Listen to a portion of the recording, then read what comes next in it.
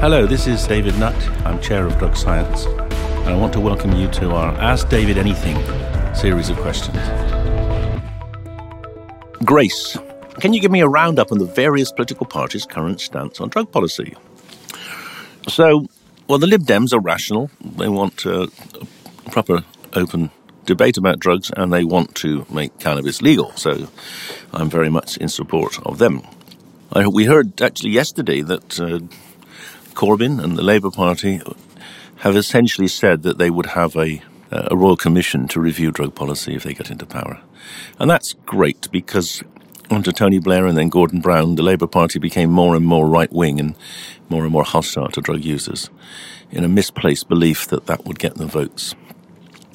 And it's been a long time coming, but I'm really pleased that they've switched. And the Tory party's approach to drugs is really difficult to understand because it seems to be fine for their ministers to have used them regularly when they're out of power. But I think they still believe we should lock people up who use them now. So I think they have a very unclear and ambivalent position on drugs. I don't think they have a position at all that makes any sense.